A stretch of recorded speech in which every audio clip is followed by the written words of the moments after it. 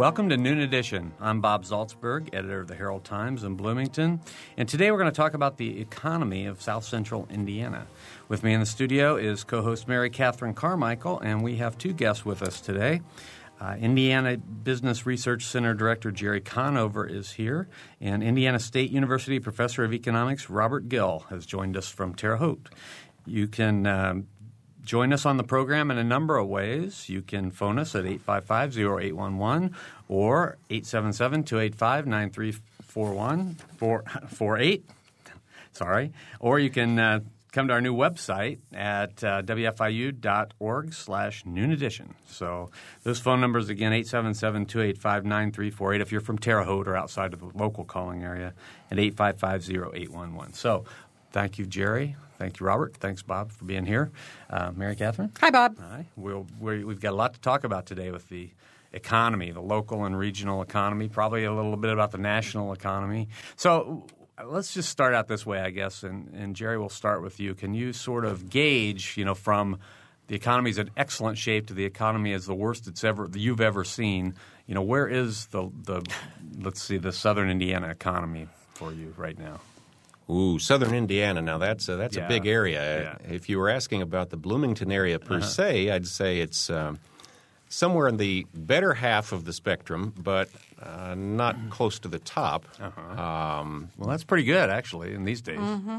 Yeah. Well, our economy here has long been somewhat insulated from the ups and downs of the larger economy, as is true in many college towns, with relatively stable employment at the university and the community college, or growing employment in the case of our community college especially, anchoring a lot of sort of inertia that keeps us from falling as fast. But that buffer has faded away a bit over the last several months as the state economy and the national economy have been struggling, and we're starting to feel more of it here closer to home. Mm-hmm. How about in Terre Haute? Terre Haute has had some real challenges. In the last year, Pfizer has announced its final plans, and that provided several hundred, 600 or more, really good engineering, $80,000, $70,000, $100,000 a year jobs that you just don't replace.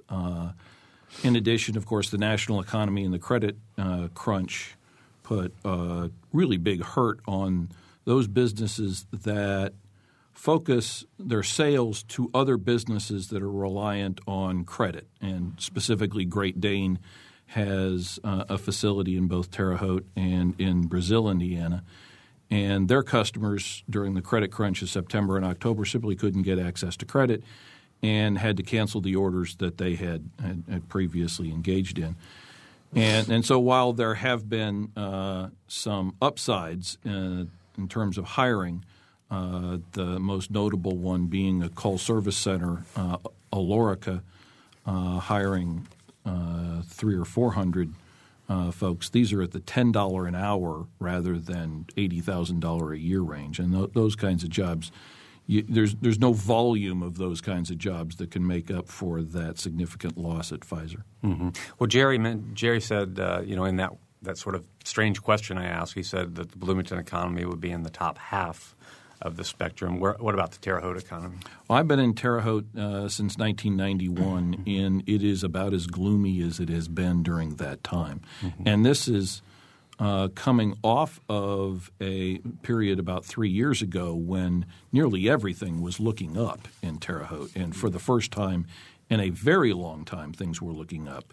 Sony won the Blu-ray HD war.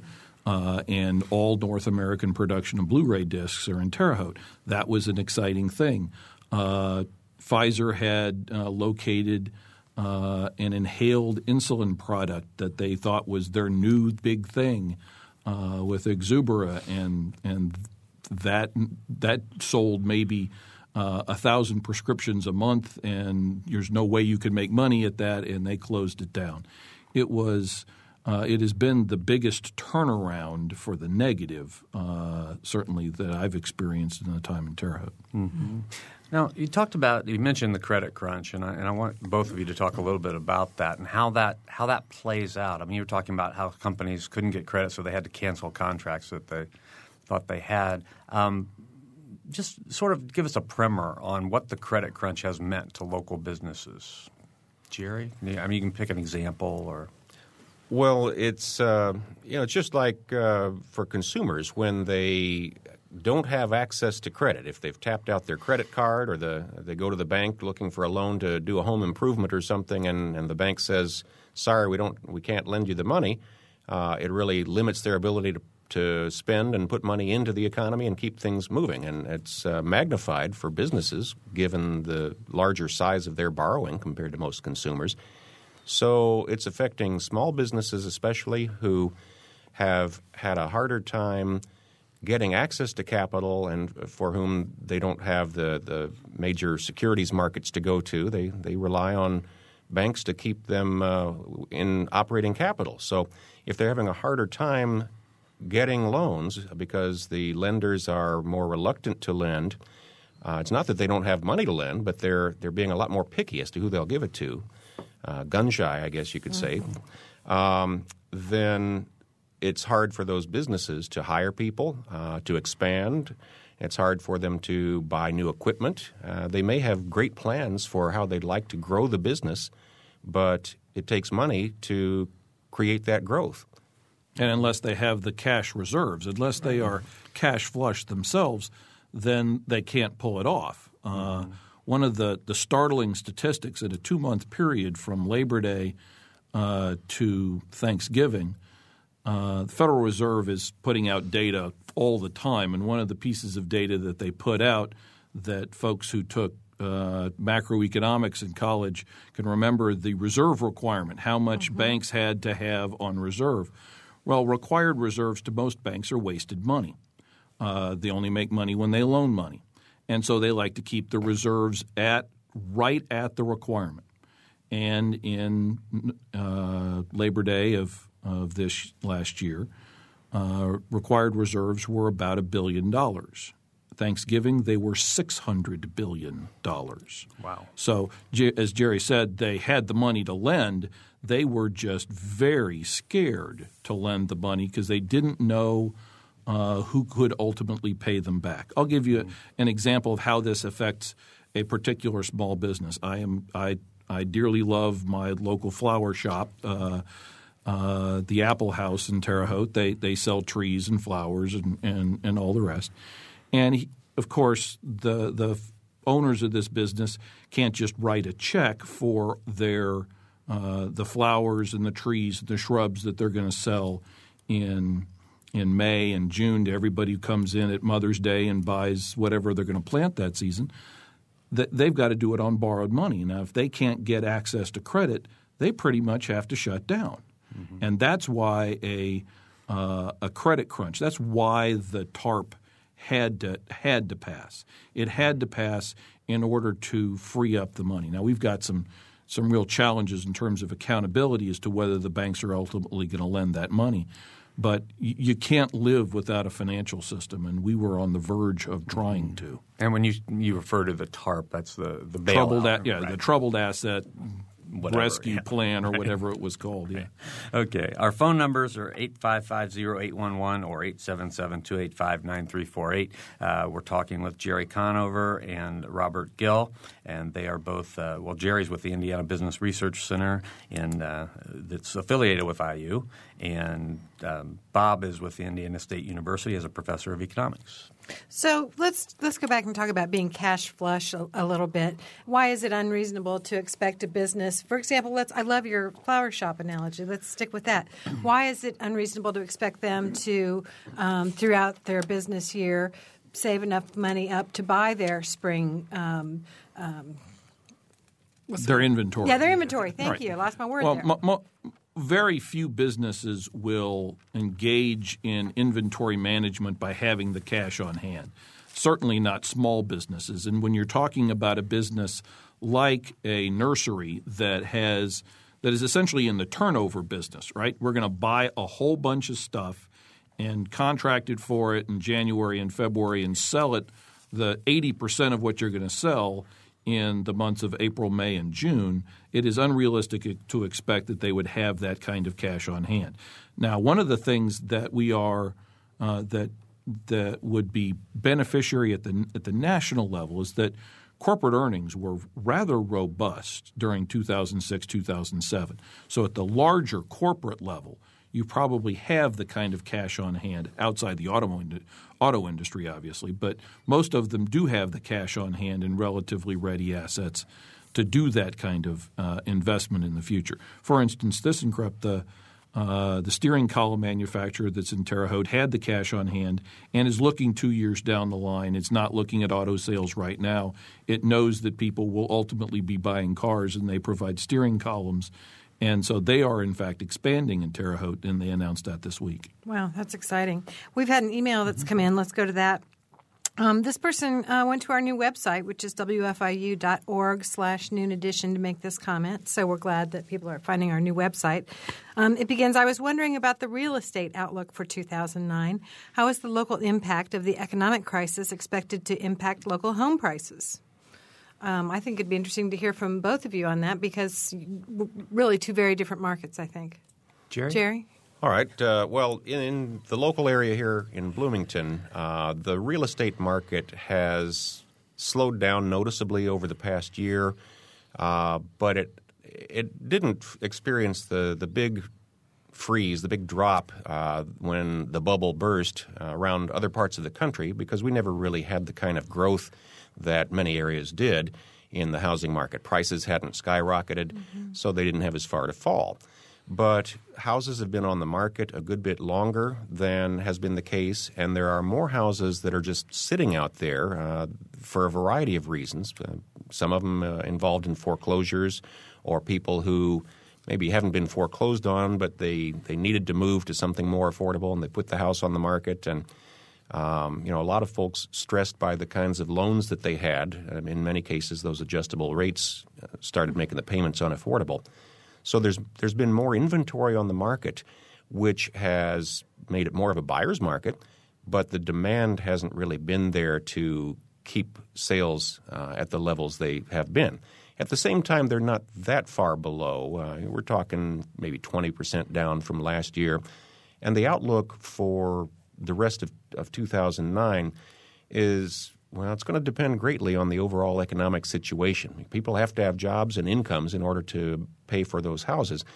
But assuming that the broader economy starts turning around in the latter part of this year, we would expect the inventory of houses to become closer to its regular level, its normal level later in the year, and as a result, housing sales to start picking up, prices to at least not continue slipping, and maybe start turning back. That said, there's still a lot of sluggishness in the higher end, $250,000 and up range. Though there's houses being built. I drive past them every day to and from work. New neighborhoods where large houses keep popping up, and somebody's building them, but it's not a real hot segment of the market right now. Terre Haute's upper end market from 225, 250 and up was absolutely decimated by the departure of Pfizer. In one neighborhood in particular that was in the same area, essentially across US 41 from the Pfizer plant, that's just a shell of its former self. With 30 homes on the market in a neighborhood of 100 homes. And so the homes in that price range are simply not going to move for a while, because there's not jobs coming in that are at the income level that would justify a $300,000 house. And one of them sits right next to mine.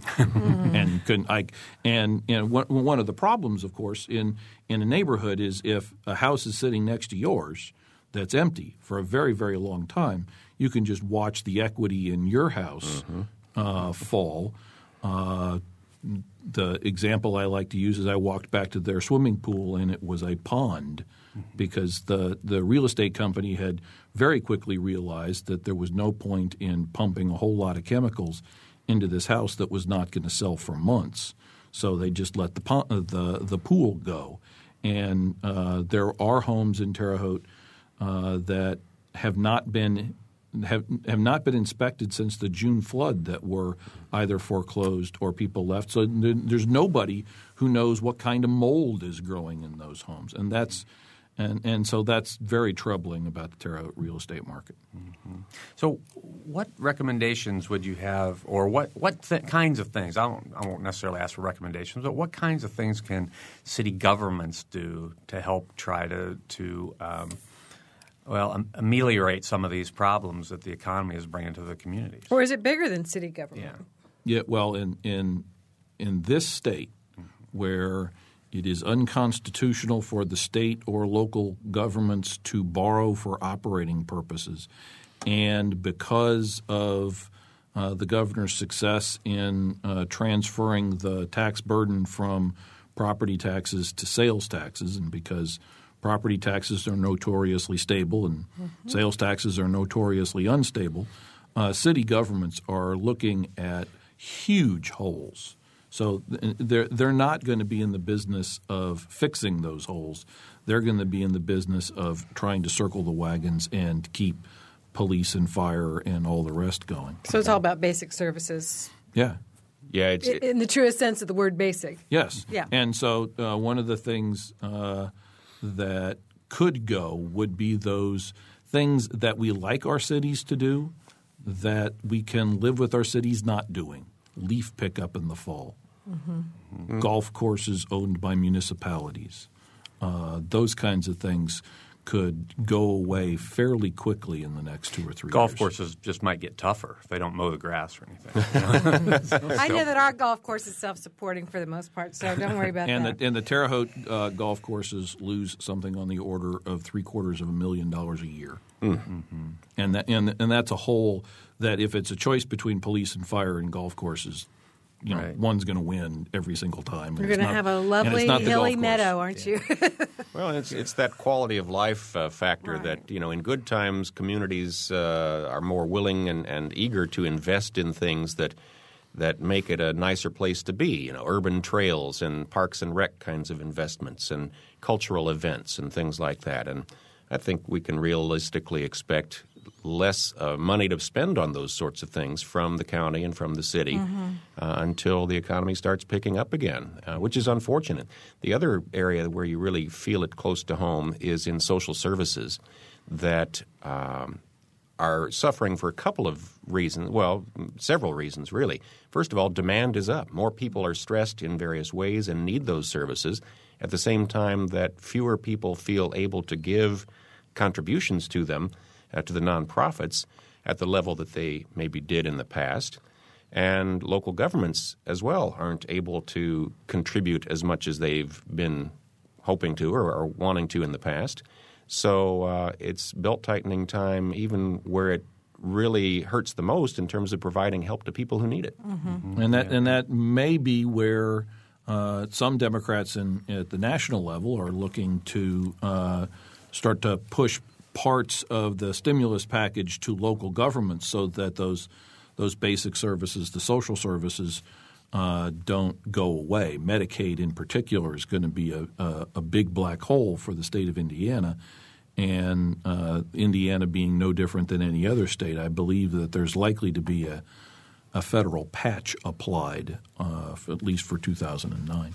So what lessons do we learn from other communities who've experienced this? I'm thinking of Gary, Indiana, or even further north where the auto industry is really decimated and kind of gutted some of their larger cities. What do we learn from them that we can apply to this?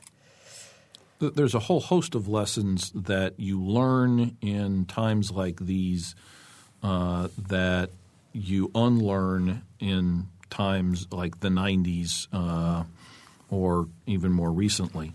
There was a very old philosopher by the name of Joseph Schumpeter, who talked about creative destruction, that societies need this kind of cleansing action.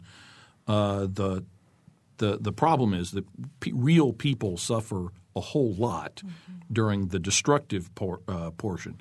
Now, if you want to focus on the creative portion, we can talk about nationally the financial services area, where there were loans made to people who demonstrably could not pay those loans, and that changing the culture to from immediate consumption culture to that old 30% rule, that was a pretty good rule. You didn't have to live by it perfectly, but paying 50% of your income in housing is just too much.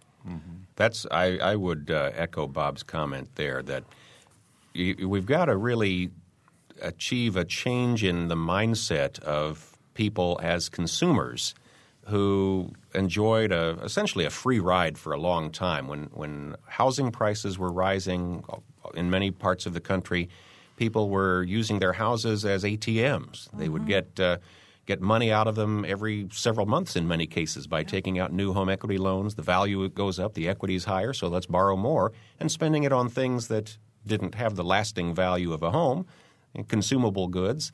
And as a result, they kept thinking as long as the property gets more valuable, then eventually I'll be able to pay all this off. But that's a shell game, But it's a shell game that normal people who can't live 80 years and draw from all of that experience, they live in the time in which they live. And in the 20 years since the last housing bust in the early 80s, home prices did go up faster than anything else. And so one of the things that changed during that period was the behavior of bankers. Bankers who used to loan people money and give them credit counseling during the time when they were filling out the loan and saying, do you really need to borrow this much? And I don't advocate going back to the 363 days, but the behavior of assuming that your home is always going to provide you with better returns than another investment, it's understandable how it came about, but we need to change the way people think about their homes. This is where I live. This is something I need to protect, but it is not an ATM. 363? 363, which was an old banker's rule that you would pay 3% on a passbook savings account, charge 6% on a mortgage, and be on the golf course by 3 in the afternoon.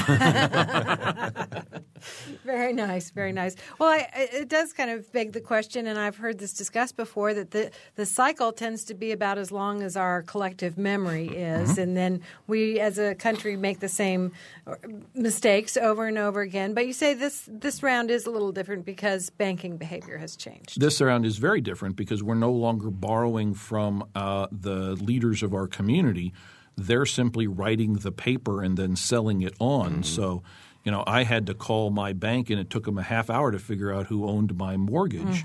Even though they do all the servicing of the mortgage, they had to dig relatively deep into their computer system to figure out who owned it. And giving up that local ownership of the mortgage by selling it off to other financial companies means that the lender, the bank that originated the loan, or the mortgage broker that originated the loan, no longer had any interest in how well the borrower did at paying it off, because they made their money by origination fees, commissions, if you will, up front, and then got rid of it and no more risk. And when that was the case, it really didn't discourage at all giving out loans to people who were high risk. Well, we had a local mortgage company that talked about getting you that easy money. And in a culture where you think money is easy, money is cheap, you're going to spend it as if it's cheap and it's easy. Money is not easy. It's not that easy to come by. You have to work for it. You have to save it. So it is a matter of a culture change. All right. Our phone number is 855-0811 or 877-285-9348. Or you can go to our website, wfiu.org/noon edition. We are talking today with Indiana Business Research Center Director Jerry Conover and Indiana State University Professor of Economics Robert Gill. If you have questions or comments, please join us after this short break. You're listening to Noon Edition.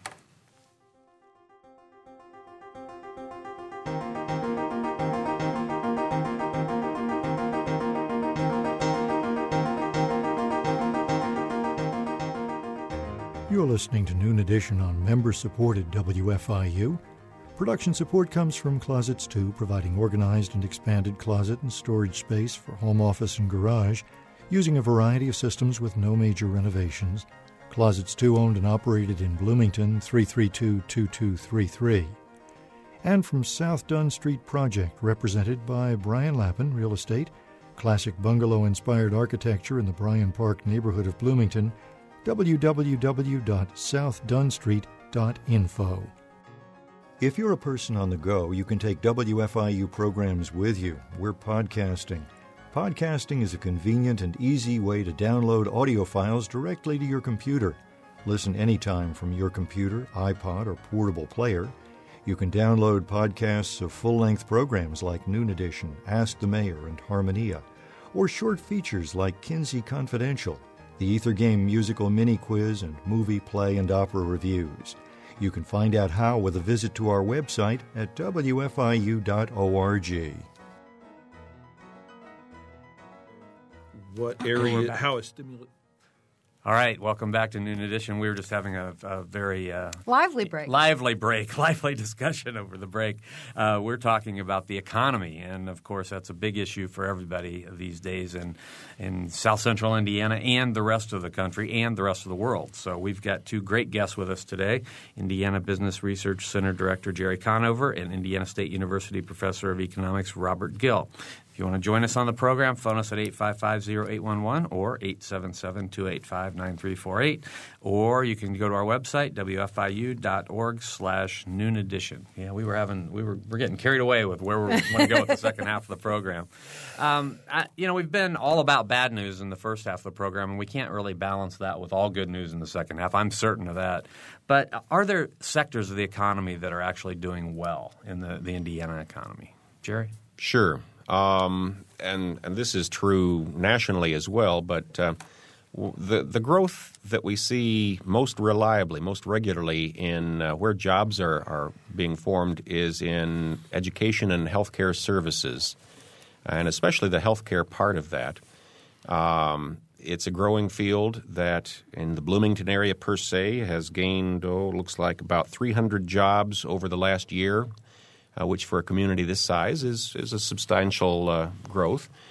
And there's going to continue to be a need for health services.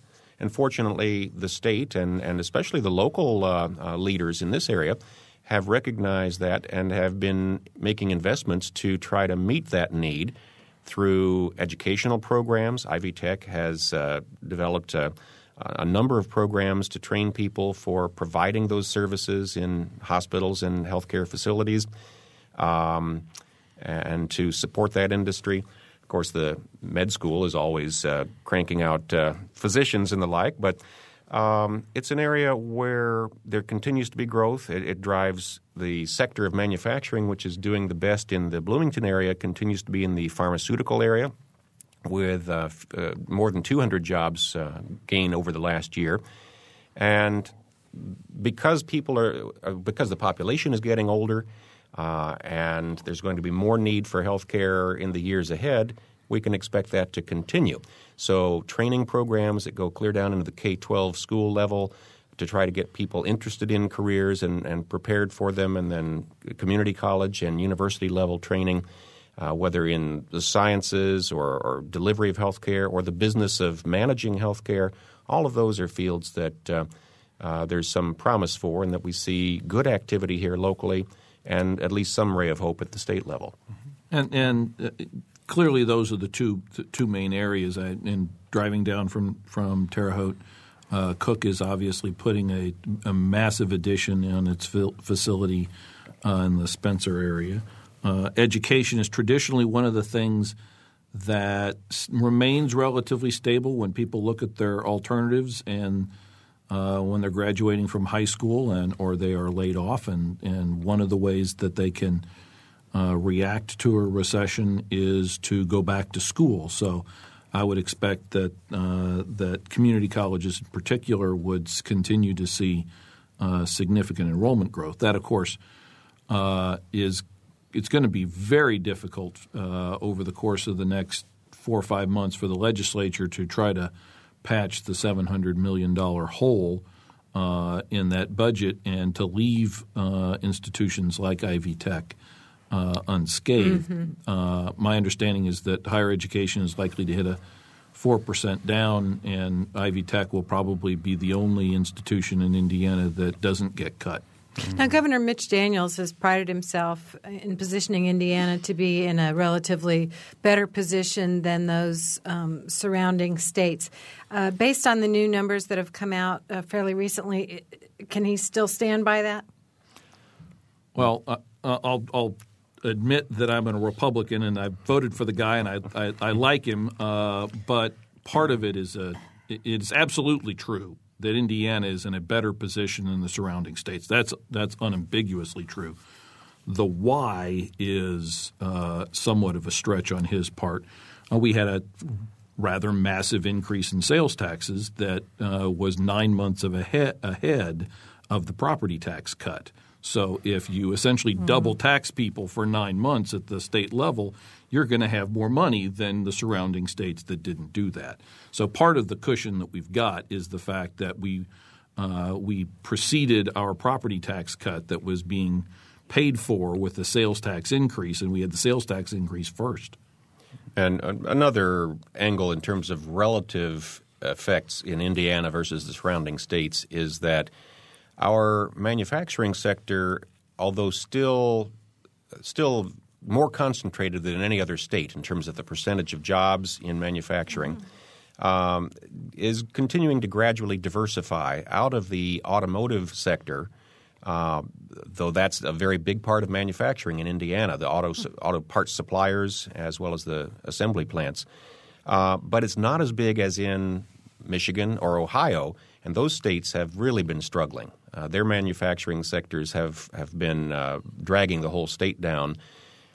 In our case, we're expanding in areas, and not just manufacturing, in logistics, life sciences, research and development kinds of things that are bringing new jobs into the state, not at the same pay rate and not at the same numbers as some of the jobs that are disappearing in manufacturing. But as we get somewhat weaned away from the dependence we used to have on manufacturing, it helps buffer us somewhat from the weight around the ankles that these more manufacturing auto sector, especially focused states around us, have suffered from.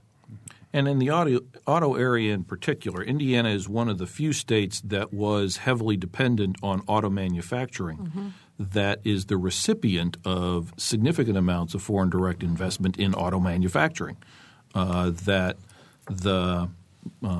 When Toyota set up shop in Princeton and then again in Lafayette and Honda in one of the Greensburg.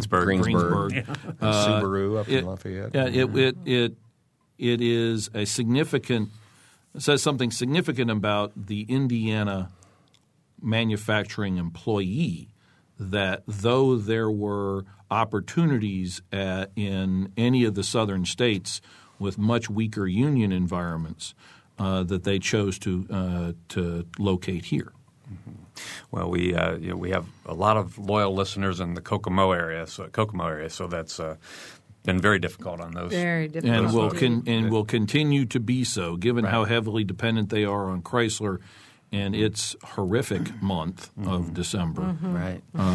That's going to be a challenge for those employees. And that's one thing I wanted to ask is, in terms of economic calendars. I mean, let's assume let's don't assume. Let me ask you this first. Are we at the bottom of this, or no?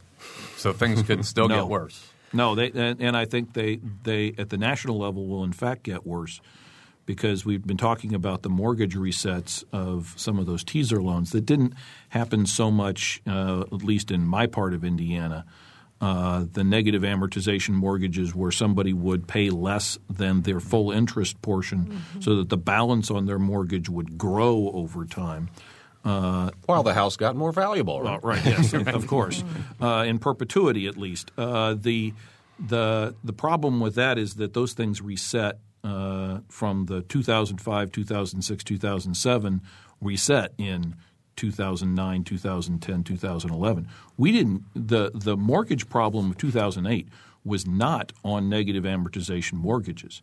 It was on mortgages that people took out that they simply couldn't pay. The next wave, which will come later in the year and in the next year, is about mortgages that were just wrong. I mean, they're pay half the interest that you owe, and your mortgage payment goes up by 2.5 times when it resets. And what makes it difficult to answer the question of when will we hit bottom economically is that so much really depends on action at the federal level that has yet to be defined as to what will happen, what policies will be put into place or strongly encouraged in the lending industry to renegotiate loans with customers, to have terms that the customers can pay off ultimately and that the banks and lenders can still make money on, what kinds of investments the federal government will agree to make in activities that will help jobs at the local and state levels. For example, we hear a lot about infrastructure spending. Well, that can mean a lot of different things, but Indiana, like every state, has lots of needs for improvements of roads and bridges, sewer systems and water supplies, schools and new facilities for universities and the public schools. No shortage of a long list of things that would be benefited by major federal infusion of funds to build or improve these facilities. What will they actually wind up doing, though? I mean, that's certainly a hot topic for debate on Capitol Hill right now. And, how long it takes them to come to a solution and how much give and take goes on and compromising along the way will shape what the final product is that eventually will trickle down to be felt here closer to home. Until we know more about that, it's going to be hard to say whether we're talking about another month or two before we see some light at the end of the tunnel or more likely latter part of the year. But depending on what Congress winds up doing, it could be into next year before we really see a turnaround. The National Bureau of Economic Research is the group that dates recessions, and they recently came out and said December or November of 2007 is when it started. And you say, so the average recession is how many months? And you count forward and say, well, it ought to be done in May, June. I think the best thing to realize is if you go back to the deepest recession that we had post-World War II, and then you realize that recession was preceded by another one in the 80-81 period that was relatively short and shallow, that many economists now think that was just one string of bad time, that's a 3-year period of economic downturn, that there was a little downturn and then a major one. And I think we're more likely to mirror that. Now, the challenge is that we got out of that period on two things. One was a major increase in business investment that was motivated in part by the investment tax credit that was put in the first Reagan tax cut. We had a 25% increase in investment spending in 1983 over 1982 because in large part of this investment tax credit. One way forward is to get businesses buying major pieces of equipment and being motivated by the tax code. That's one way forward. It's not a way forward, though, that the Obama folks have been talking about too much. The other way forward is through these infrastructure projects. But the kinds of things that even the shovel-ready ones aren't really going to stimulate the economy for 3/4 of a year to longer, right? Because even if you wrote them a check today, they don't start moving earth until May, and they don't really start spending the kind of money on labor until later in the year. So even shovel-ready projects are not quite as ready as they would need to be to have the kind of impact that we might hope to get us going forward quickly. Another example of a different type of action at the federal level that we hear a lot of talk about is investment in green jobs, whatever those mean. And, of course, that means a lot of different things to different people. But Indiana has a fair bit of activity going on in the R&D end of energy efficiency, let's say, and energy production to build on that could benefit from a federal program to pump money into that. There are a rapidly growing number of wind-generated electrical generating facilities around the state in areas mostly in the northern part of the state.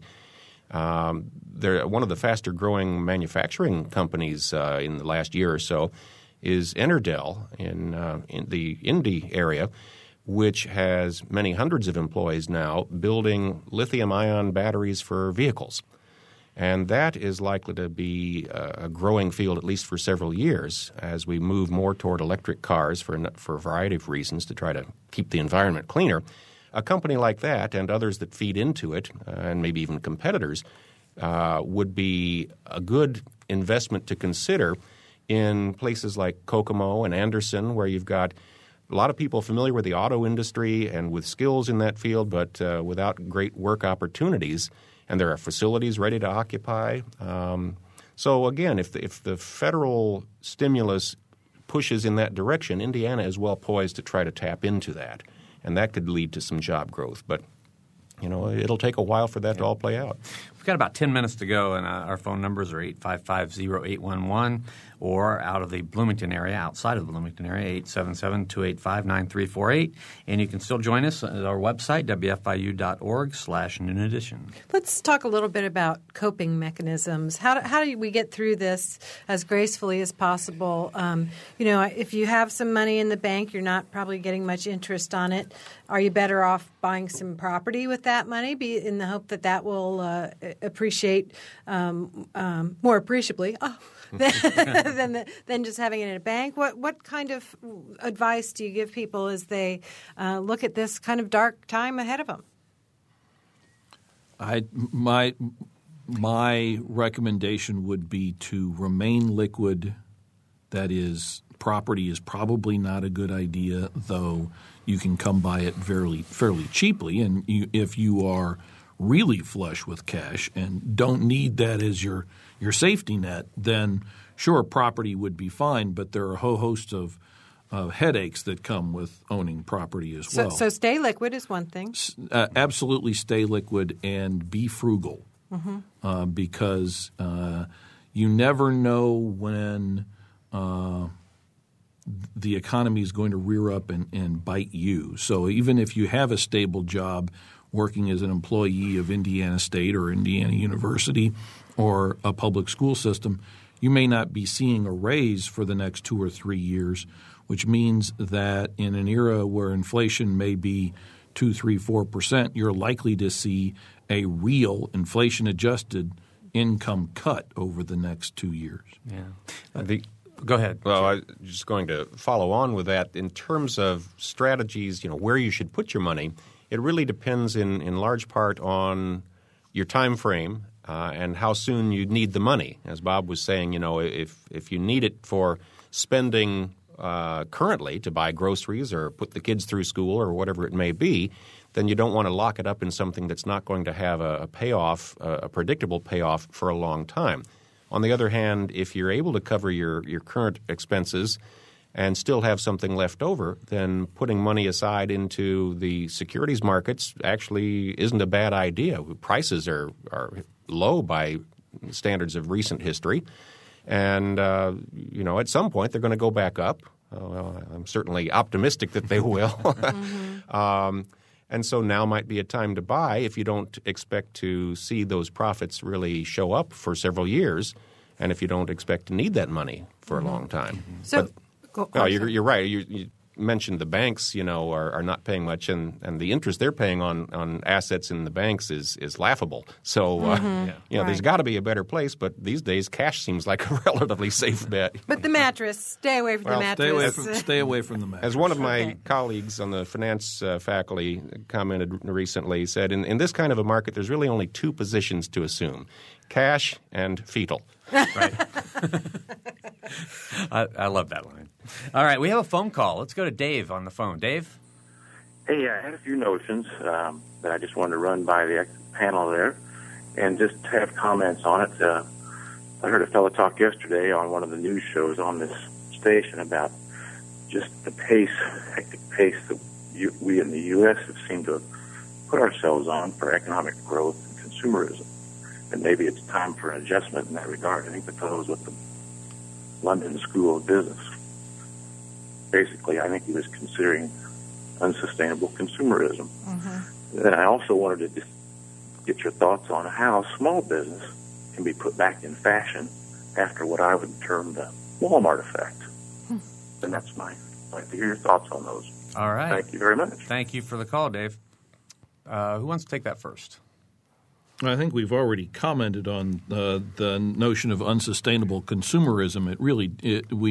We have engaged in a series of behaviors over time where we pay credit cards with other credit card transfer allowances, and that is, as the caller said, is unsustainable. The best way always is, of course, to pay for everything as soon as you possibly can. So if you can't pay your credit card for this Christmas when it comes due, pay it the next month. Make sure you're on a plan to get that down. And most families had a modest Christmas this year. Remember what giving is about, and it's not necessarily about how big it is, how many batteries it takes, or any of that. In terms of small business, and small business versus large business, the businesses that took the biggest hit at during the Christmas season were the smaller, higher-end stores. So the boutiques that are owned by mom and dad and pop and all the rest. And those are the ones that have the least access to credit markets that tighten up so much more quickly. Walmart was the only retailer that I heard that was up in sales, though it was up less than it thought it was going to be. It was up still 2%. I don't think there's any out-Walmarting Walmart. The only way you compete in a Walmart world is by providing service that they never do. Well, that really is a key concept, that the key to sustaining and growing a business when it's a small operation, a small mom-and-pop business, in an environment where big box stores, parts of national chains come to town and open up, is to do a better job than they can of meeting customer needs. That may mean you've got a select inventory that offers the things that customers want that aren't just kind of your mass market selection, or it may mean you've got better customer service and that you really get to know your customers and what their needs and interests are and cater to them in ways that the mass merchandisers don't. Or that you provide other conveniences. It could be service like, well, we'll deliver that for you and set it up, or those sorts of things that often aren't the case in the big boxes. There was an interesting study a few years back on the effect of Walmart superstores, a study that looked at several of them around the country when they had come to town and what effect they had on small businesses, other retail businesses in the area. And the general finding was that retail activity in the town or city where the superstore located actually increased overall, even when you take out the amount that was attached to the Walmart superstore. But where that was coming from was the surrounding communities that no longer kept their shoppers as close to home. They would go to where the big store was, and people would go there. And while they were there, they would then shop at some of the other stores in that same city where the superstore was. And so if you've got one of those, it's not necessarily bad for local businesses, but it does hurt someplace. As for the consumerism and sustainability, Bob suggested paying off the loans you've got, the credit card bills as soon as you can, which is always a good thing to do. But even better is to not incur that debt in the first place. If you can have the discipline to save up money until you're able to pay cash for that appliance, that TV set, that car, that home. I mean, there are people who buy homes for cash after years of saving. You are free from a lot of the burden that so many millions of consumers face in being trapped by debt. I did a number of interviews over the Christmas season with our local television stations, and one of the things that they had noticed was a return of layaways, and they asked me whether this was a good idea, and my response was no. The far better reaction is to, on January 1st, go and set up a Christmas account and start saving, and just keep putting money aside out of every check, and then you don't have to swipe the credit card when it comes time to buy Christmas the next time around. Mm-hmm. Okay, and we've got about 3 minutes to go. So can anybody explain the gasoline fuel price swing to us in I don't know, a minute or less? Bob? Without using economic jargon, let's see, because I could say the inelasticity of demand and supply make it such that small changes in demand or supply will have large price swings, but about 4 people would understand it in the audience. So we'll attempt to do this in a way that it is a little easier to understand. The biggest driver in energy prices over the last 3 years has been increased demand by China and India on the assumption that their growth rates would continue to be 8 to 10% in production, and that their energy uses would increase by more than that as their consumers started to buy cars. When that expectation went away, so did the need to, on paper, buy access to oil. And so from $150 a barrel to $50 a barrel is the decimation of the Chinese and Indian economy because of our dismal Christmas. Okay. That's very good. Jerry? And how that shows up at the gas station, where you pay at the pump, is a little. I mean, it's certainly affected by that. Our gas prices fell wonderfully over the fall and winter. I took a quick trip over to Missouri over the holidays and saw it as low as $1.23.9 at a Walmart gas station, of all places. But the prices have been climbing back up in the last couple of weeks, 15, 20 cents a gallon.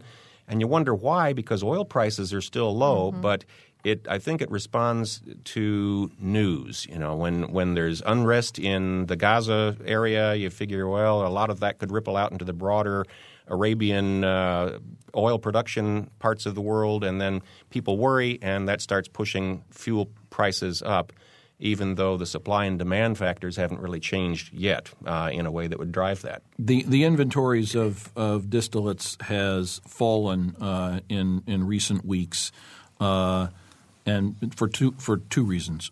One, the Strategic Petroleum Reserve, the Bush administration's buying up oil now that it's cheap to replace the oil that is sold out of the SPR. And two, the OPEC cuts finally had their impact. Okay, and we are out of time. This has been fascinating, and hopefully we can do it again soon, and maybe the news will be a little bit better.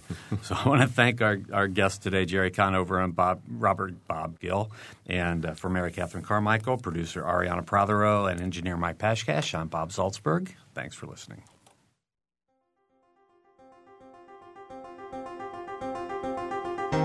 Noon Edition is a production of WFIU and the Herald Times. A podcast of this and other WFIU programs is available at WFIU.org.